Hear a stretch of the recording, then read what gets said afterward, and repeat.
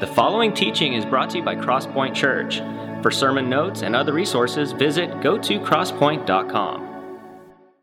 We want to come back stronger in every way possible, as individuals, as families, marriages, with our kids, our church. And one of the ways that we're going to do that is that we got to get back in the game. We got to get some things going. Again, 2020 meant that some things got sidelined, put on pause. We've been talking to some people about that, both staffing kinds of things, and we're doing everything humanly possible we can to get people to get back in the game, to get some people to join our team. It's been challenging and tricky right now, truthfully, because we're still not quite sure what's going on here. Jesus tells a story. He says, look, the harvest is great and the laborers are few, so pray to the Lord of the harvest and ask him to send laborers out into the field, laborers into his kingdom. And so he also, though, said one time his disciples were trying to cast out a demon, a very difficult thing to do, and they couldn't do it. And Jesus said sometimes certain things only happen by prayer and fasting. And so this Thursday, as we seek to come back stronger as a church, as we seek to mobilize you as a church, as we seek to identify other people that would join our team, both as part of our church, maybe even outside the church, asking God to guide us, and then God to provide what we need. We're going to do a day of prayer and fasting on March the 11th, this Thursday. That means that day you fast from something. You can fast from food and beverage all day. You can fast from entertainment, fast from social media. For some of you, it'll be easier to fast from food than to fast from your phone, but that's up to you to figure out. And we're going to gather 3 times right here, socially distanced with masks on, 9 o'clock, 1 o'clock, and 5 o'clock right here. We're going to pray for a half hour. We're going to gather up here and just ask God to move in our hearts, ask God to guide us and mobilize and provide for us, and then see what God does with that as God's people gather to do that. If you can't be here because of work, or you can't be here because right now it just feels a little to be in a room with people like that, we have a Zoom gathering that we'll be hosting as well, so you can join us that way as well. 9, 1, and 5. What we're doing here is this. It would be easy to go and find out all the things we should technically do, all the business model kinds of things to do, and we certainly have tried to do all those things. I believe God is calling us to say, look, before you go search out there in the business community, where you can learn a lot of things, seek me first. Just come and be here. Gather together, half hour, 3 times, 9, 1, and 5 this Thursday. Pay attention to your text threads, to your email and stuff like that. We'll be sending out reminders for you all about that. Now, we're in our series called Jesus is King. And last week, I talked to you about Jesus came into town and he said, you want me? Here I am. Came in on the baby donkey. Let's do this. Something's going on. There we go, making sure. Somebody's wondering, who is this guy standing up here? I'm glad you asked. Today, you can look at the note sheet that you have on the back of your program and get your Bibles open to the New Testament, to Matthew, Mark, Luke, and John, somewhere in there. The title today is The King Picks a Fight. And when I was looking at this, I thought, there's no better person I know than to talk to us about the King, Jesus, coming into the church and making a mess out of the place, picking a fight, demo day kind of stuff, than my friend here, Rob Frazier. Give Rob a hand. Come on, a little better than that. Outside people, yeah? Come on. Rob has done ministry for decades, has spoken to crowds and worked with various ages in various churches. He currently is one of the principals at Linfield Christian School here in town. He's got some great, powerful things to open up for us today. So I'm going to pray, and then Rob, they're all yours. Jesus, today, by your Spirit, I just believe that today there is some stuff in our hearts that we've allowed to drift in there. I know it has in my heart, especially this last year.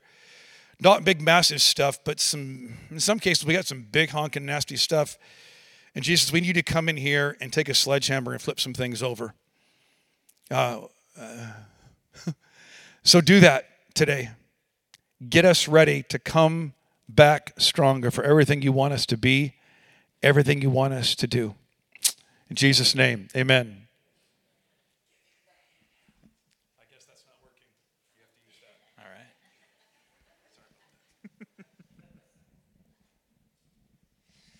All right, good morning, church. Well, I'm going to start with some fighting words.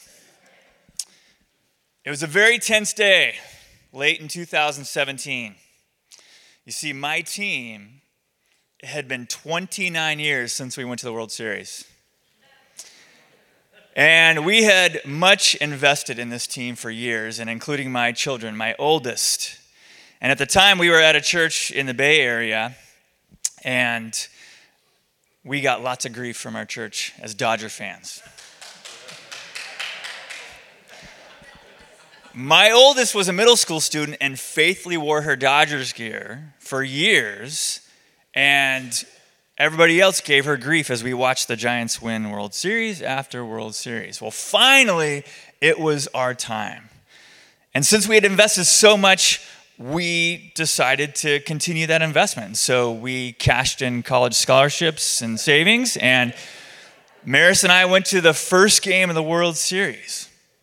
It was a fantastic day. It was like 100 degrees that day, and we won that game. And then 10 days later, we had the chance.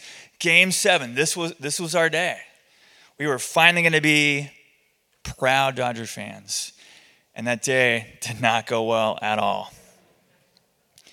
And with all due respect to Angels fans and Padres fans, nobody hates the Dodgers like Giants fans, right? I saw one Giants fan this morning. So it was a rough day. And watching that game and watching us lose, I lost it. I exploded. And I threw my fist down on this bar stool that we had in our kitchen, and it split in two.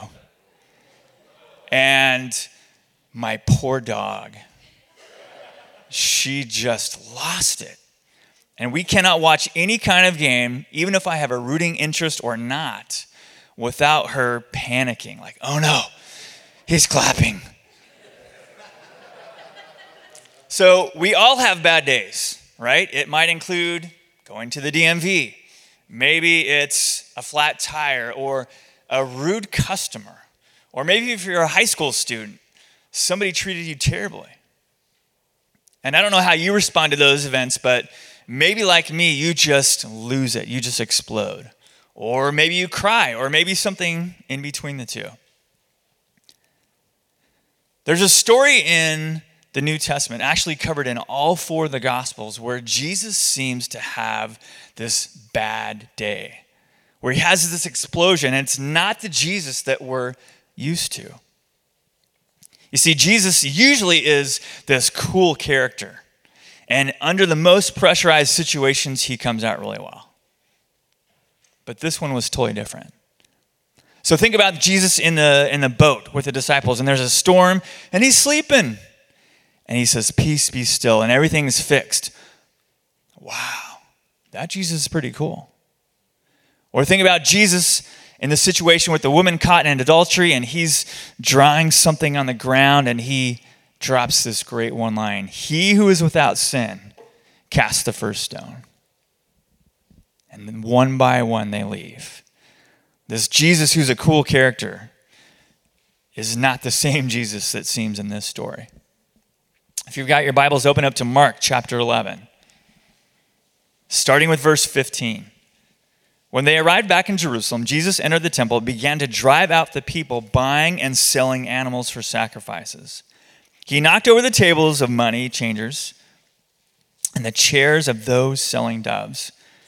And he stopped everyone from using the temple as a marketplace. He said to them, the scriptures declare, my temple will be called a house of prayer for all nations, but you have turned it into a den of thieves.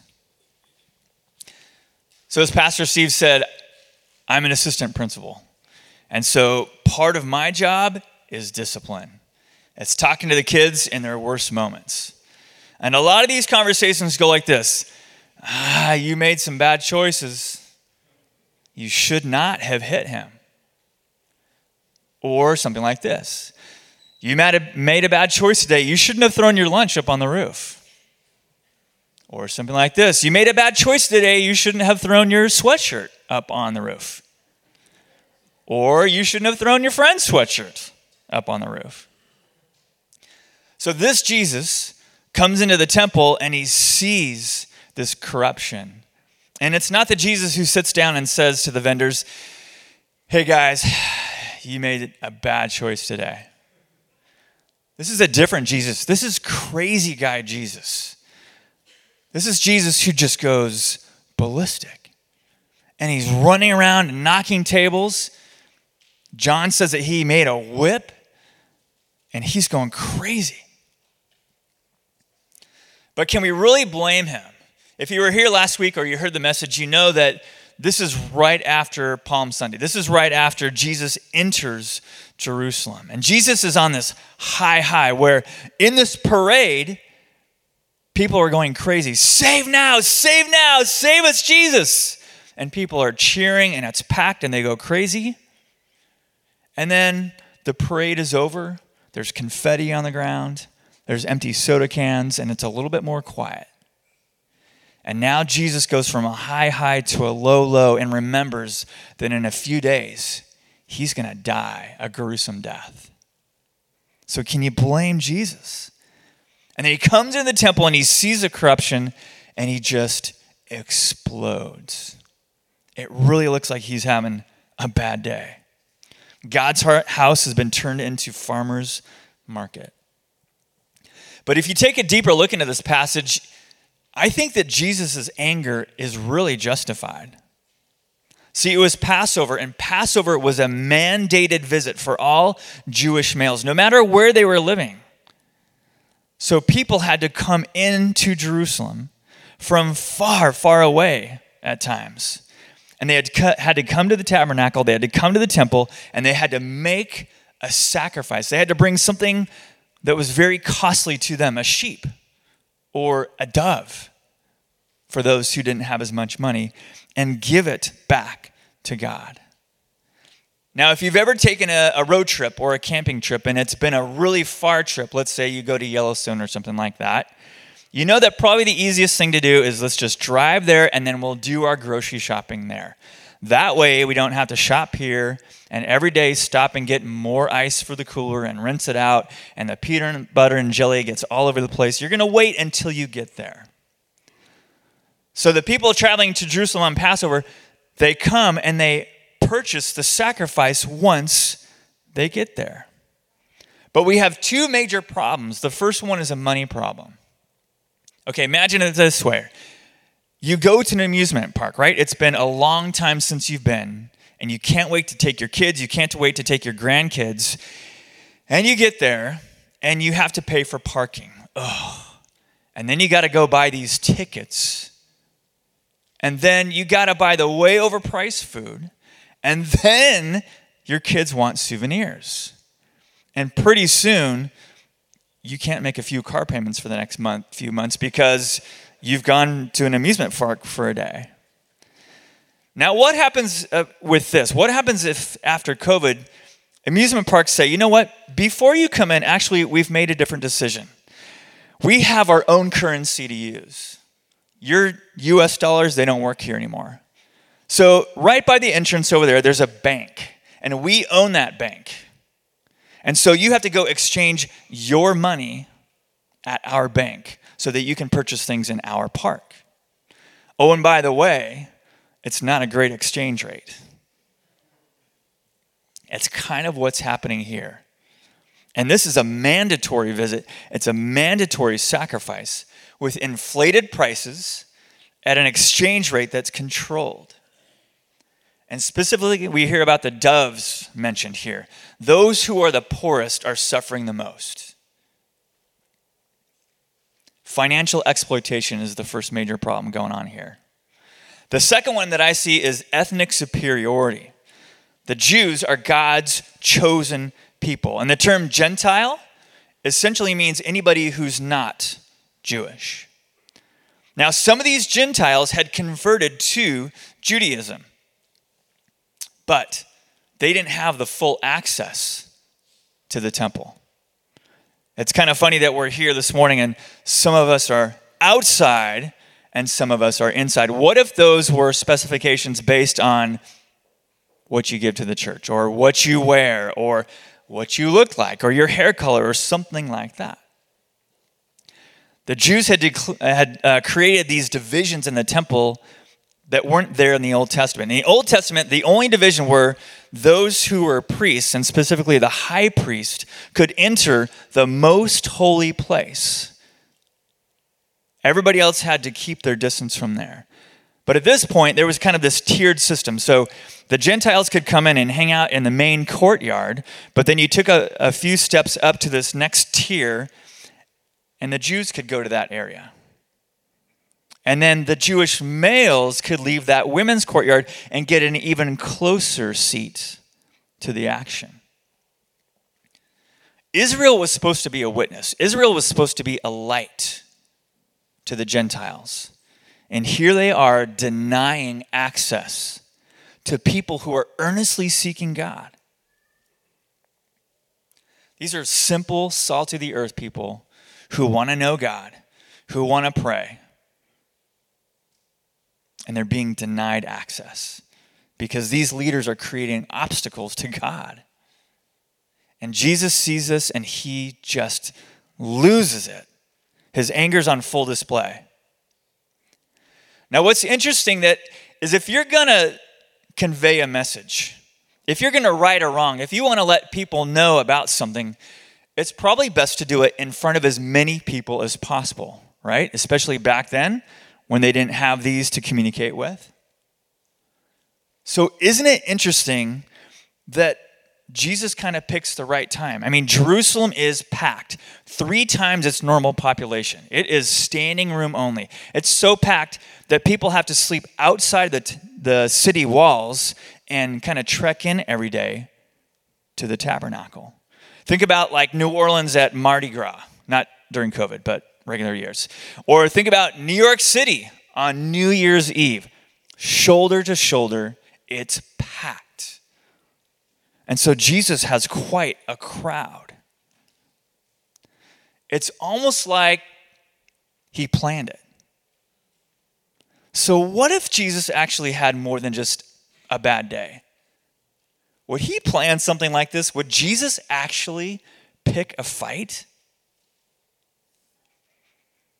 There's an amazing story in our history as Americans.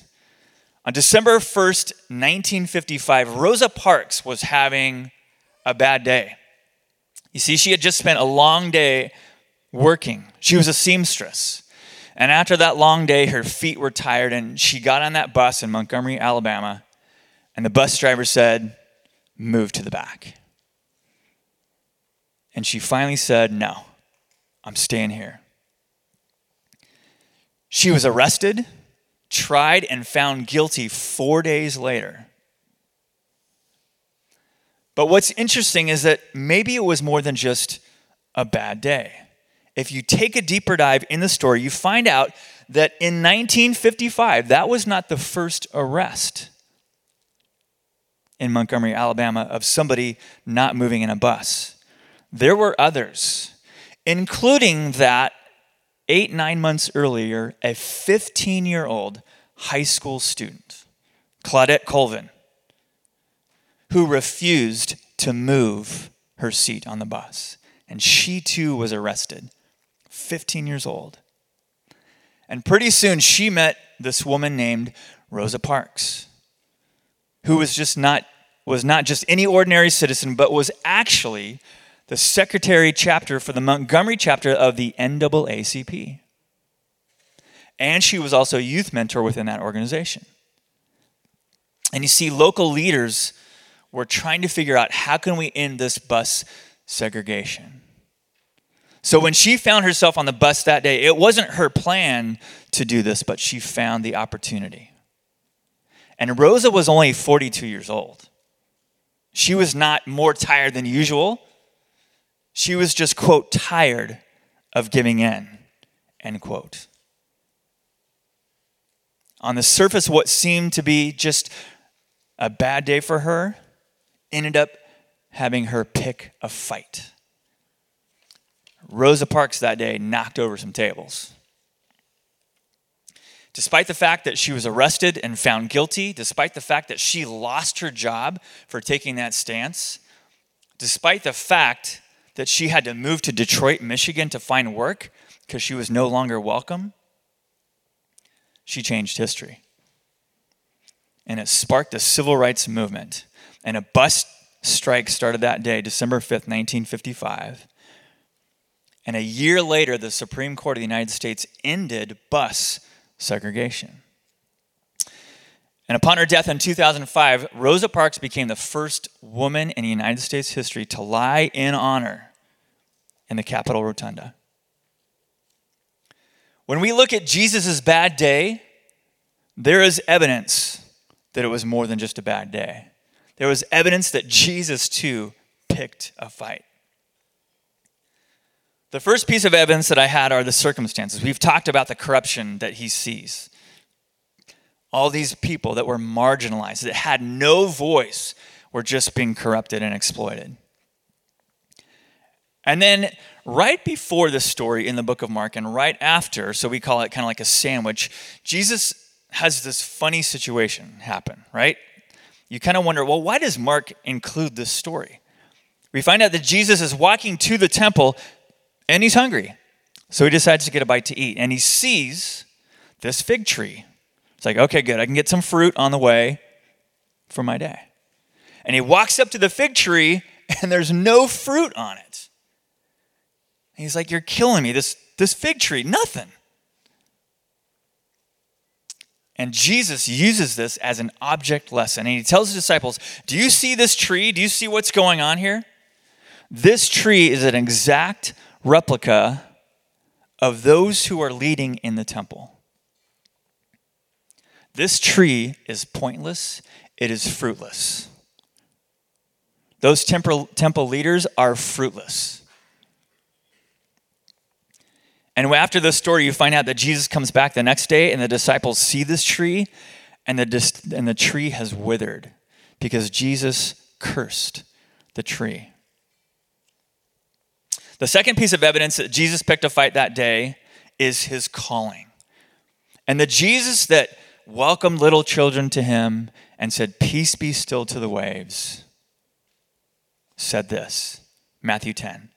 Do not imagine that I came to bring peace to the earth. I came not to bring peace, but a sword. Ooh, those are fighting words. I kind of like this Jesus. The third piece of evidence is that Jesus picks the perfect moment for a fight. It's Passover. It's packed. He goes to the middle of the party. He goes to the temple where everything is happening. And then he likely chooses the busiest hour. If you rewind and you look at verse 11 of Mark 11, it says, so Jesus came to Jerusalem and went into the temple. After looking around carefully at everything, he left because it was late in the afternoon. Then he returned to Bethany with the 12 disciples. Interesting.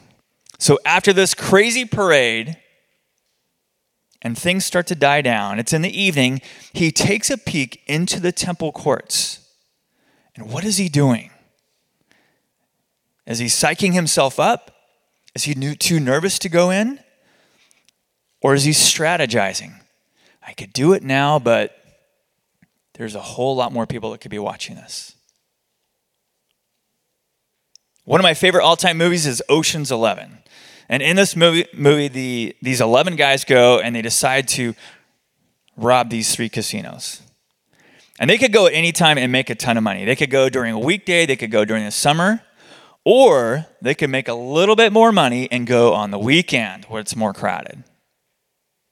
Or they could go when the most money of the entire year is in the vault. Fight night. So they make that decision that when the most money is being exchanged and gambled, when the most money is in those vaults, that's when they go. Jesus goes into the temple when it's the most crowded and most money is being exchanged. The fourth piece of evidence is that it is finally now, after years, time for Jesus to pick a fight. Think about early on in the Gospels when Jesus keeps telling his disciples, no, not yet. it's not my time. Well, today is different. Just a few days earlier, Jesus is heading to Jerusalem, and he tells his disciples, okay, guys, this is it. We're going to Jerusalem. I'm going to be arrested. I'm going to die. These guys are going to kill me. He knows it's coming. And Jesus has been to the temple many times before, and it's the same scene. Corruption, financial, segregation. He chooses this day to pick a fight. He is no longer hiding, and he says, all right, guys, here I am. There's no escaping him running around, knocking over tables. Jesus pokes the bear. Jesus slaps the bear. Jesus kicks the bear in the shins. He is not hiding. Today is the day. Jesus' time has now come. And they know it, and they're ready to kill him. The fifth piece of evidence that Jesus has picked a fight is this. He picked the perfect location. He could have done this anywhere. He could have gone to the Starbucks where he saw some of the Pharisees and Sadducees, right? But he picked the most busy location. The temple was center stage. And the temple was once home to the Ark of the Covenant, the symbol of God's presence with his chosen people. And that's where he goes. The temple should have been, for all these people coming to Passover, a place of prayer and reverence and worship and celebration. But the temple had now just become any old building. It had become a marketplace. It had become a place where those in charge could manipulate and corrupt those who were coming. A chance for them to grab some more power, some more money for their 401k. Jesus picked a fight. So it was time for him to knock over some tables. About 10, 12 years ago, we bought this cool old 1970s house in Seattle.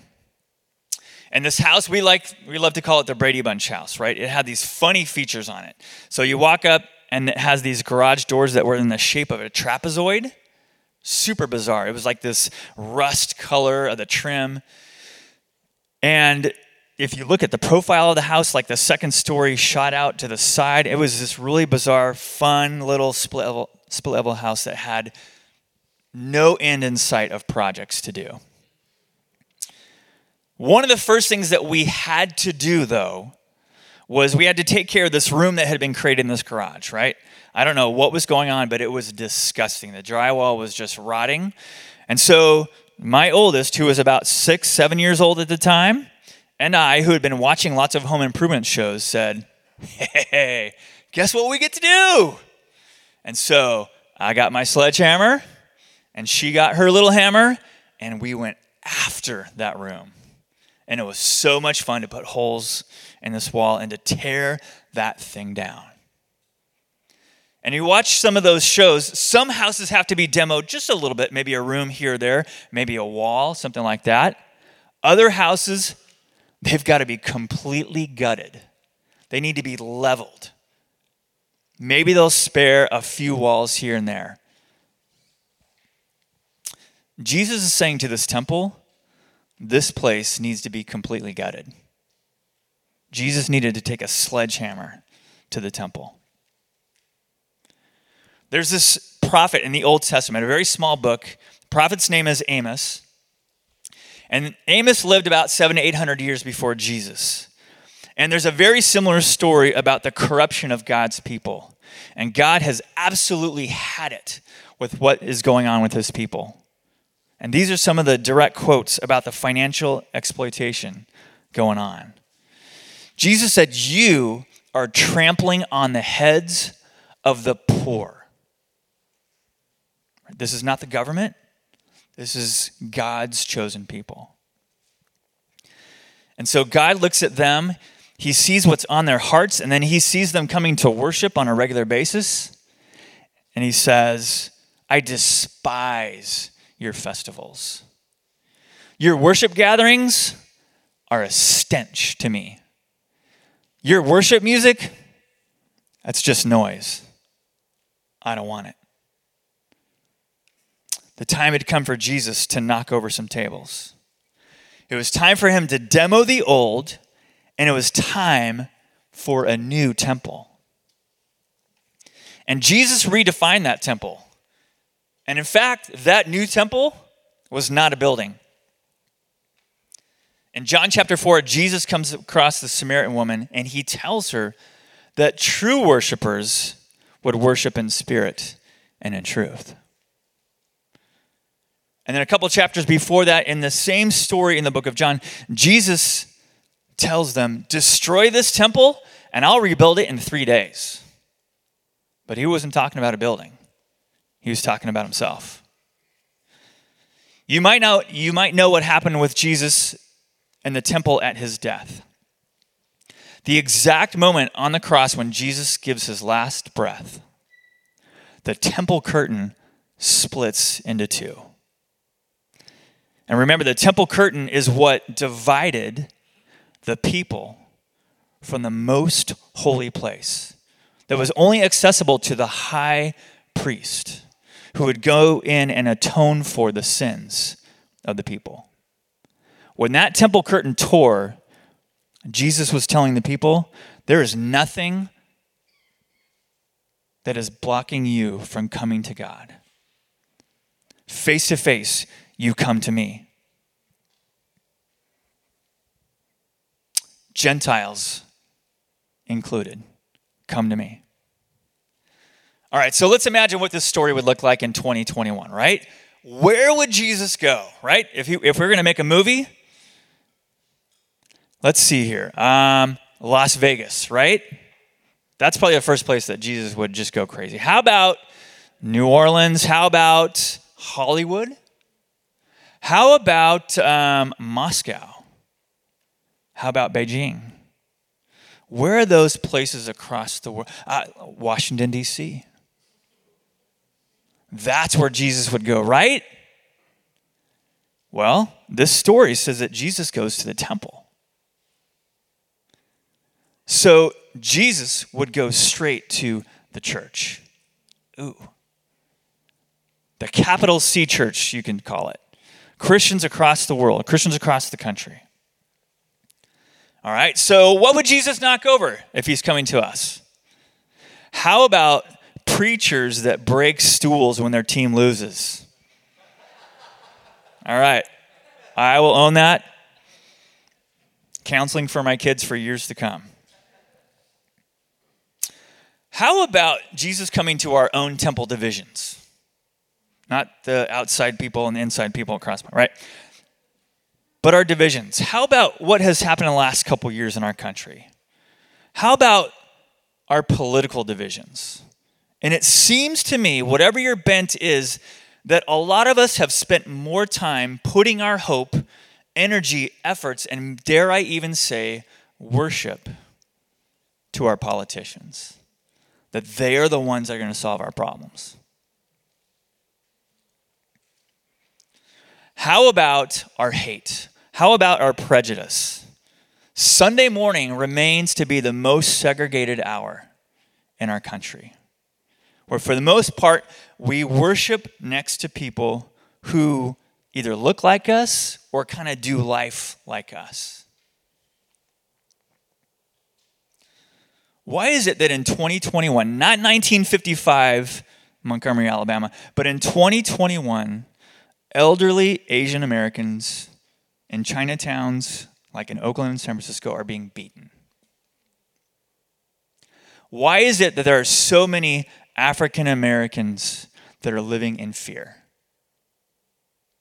Why is it that immigrants who are seeking asylum, no matter what your politics are or belief about immigration are, why is it that they are living so in such poverty and being held at the border, wherever it is, and being treated as second-class human beings? Why is it our privilege that we happen to live 60 miles north of the border that we have way nicer stuff? Is it because I deserve it? Is it because I'm a better human being? You see, too often that I've seen in churches or hanging out with Christians for so long, including myself, Christian has come to mean somebody who is nice and somebody who is compliant. And my personality, I'm a peacemaker.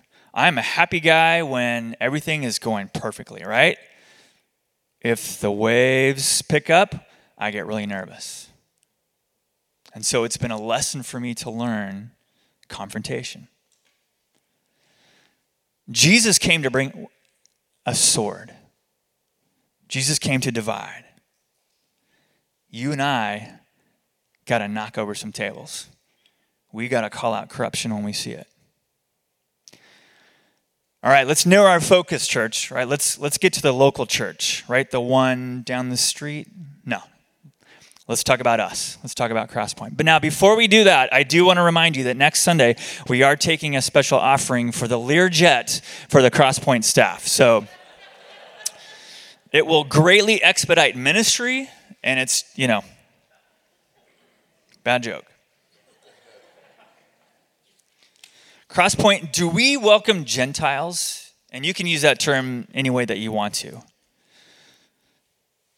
Do we welcome or do we deny access to people who are earnestly seeking God?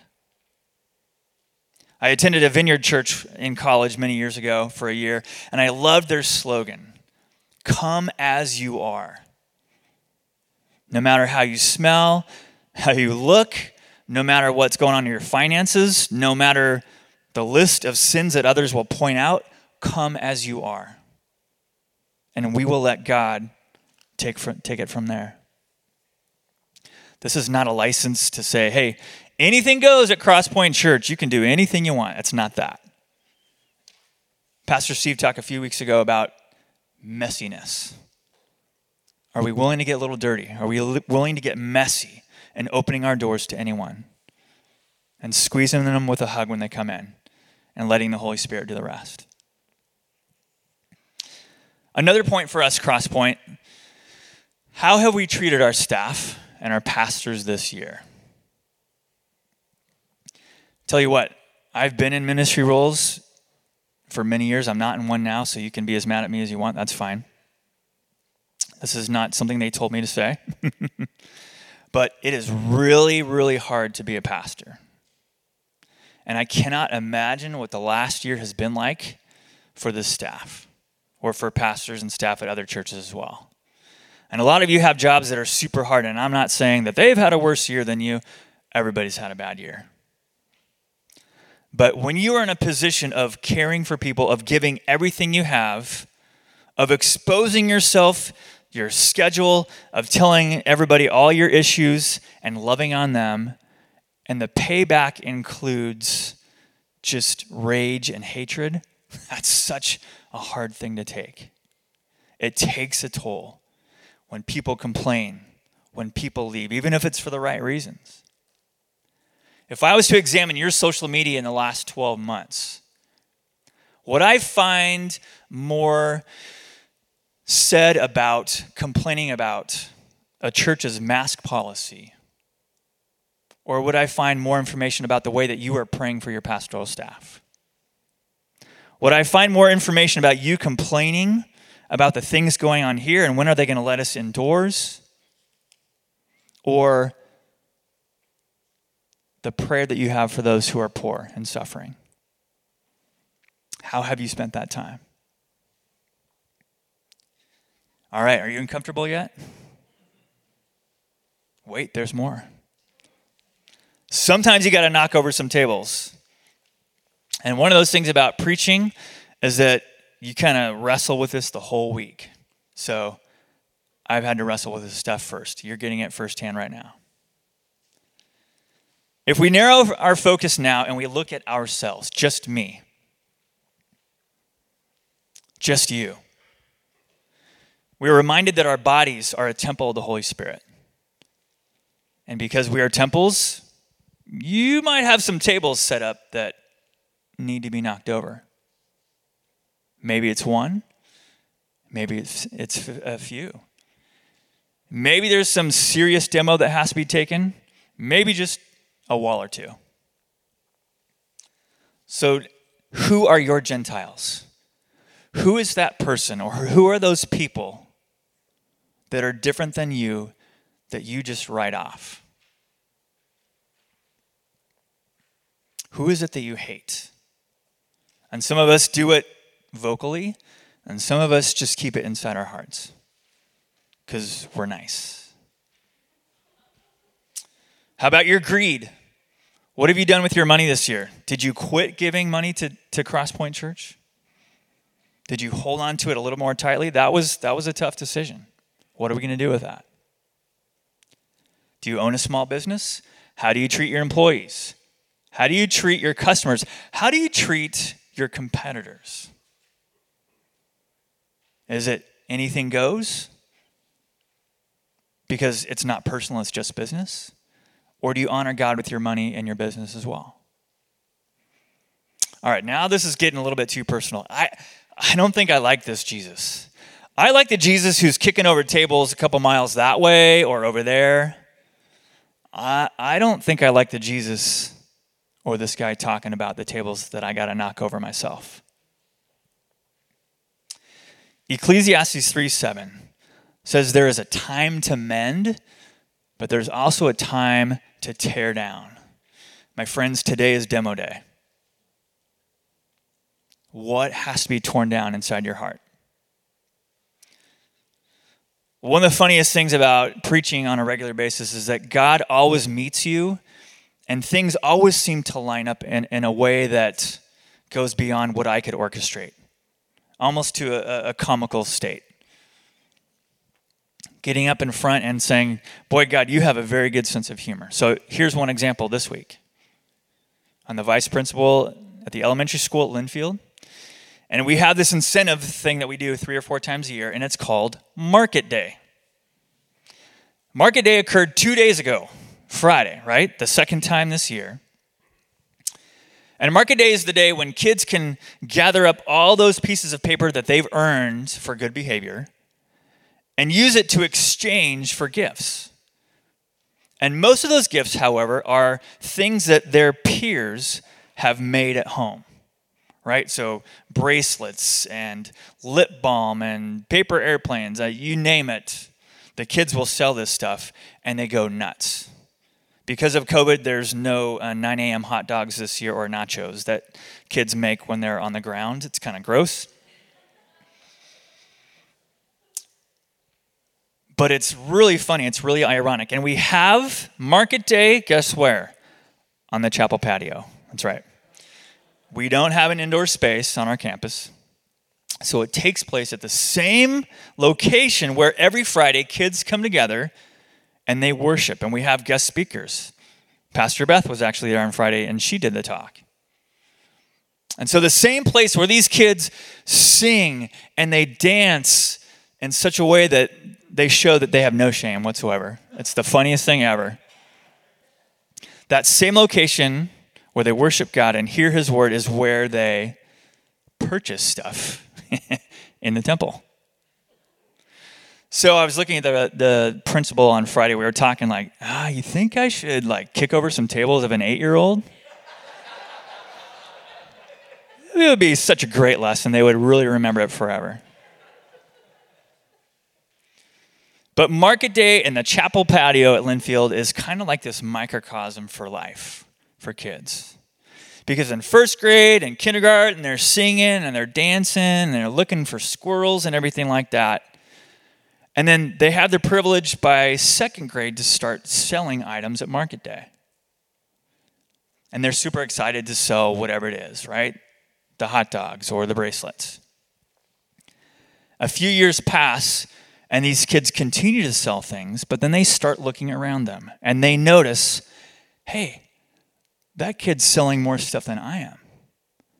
Hey, those kids' bracelets are way nicer than mine. And they start to notice and to compare. I'm not as good as.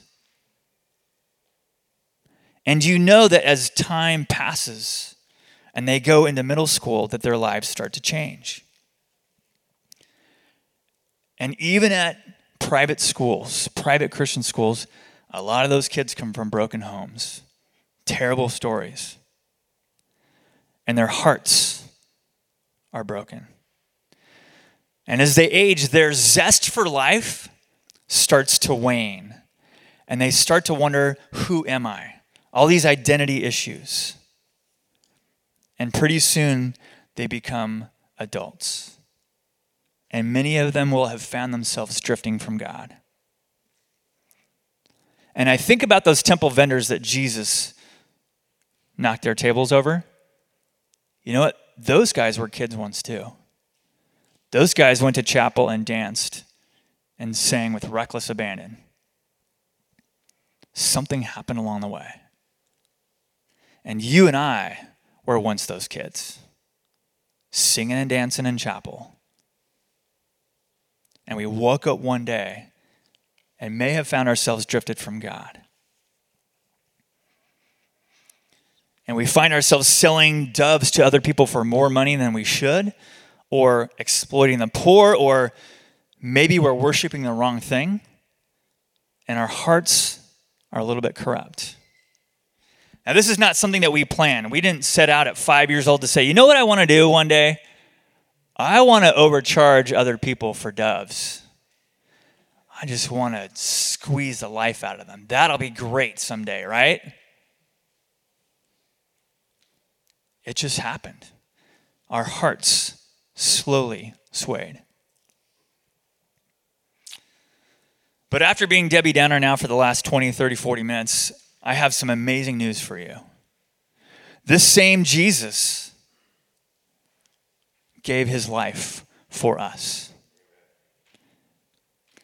Even knowing that corruption inside our hearts, even knowing that hate, that prejudice, whatever it is going on the inside, he still went to the cross for you. No exceptions. And that temple curtain tore, and he gave access, full access, to Jew and Gentile alike. This whole demo thing, this whole tables being knocked over inside of us, it hurts. Maybe today is going to be the first day that's going to hurt in a long time. But it pays off. Because that demo leads to a rebuild. Something more beautiful. Hebrews chapter 4 says this. So then, since we have a great high priest who has entered heaven, Jesus, the Son of God, let us hold firmly to what we believe.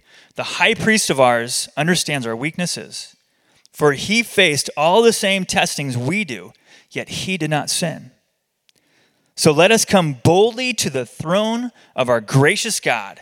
There we will receive his mercy, and we will find grace to help us when we need it most. My friends, grab a sledgehammer. It's demo day. It's time to knock over some tables. Let's pray.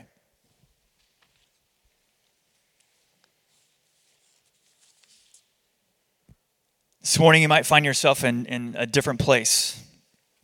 Some of you might want access to this Jesus for the first time in your life.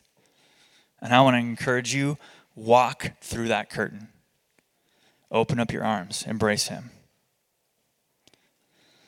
Some of you this morning need to thank God for the way that he has defended you, that he has come to help you, that he's got your back, that you are that person being manipulated, exploited. And some of you may need to do some demo today. You might need one table knocked down. You might need 10 tables knocked down. Go to Jesus.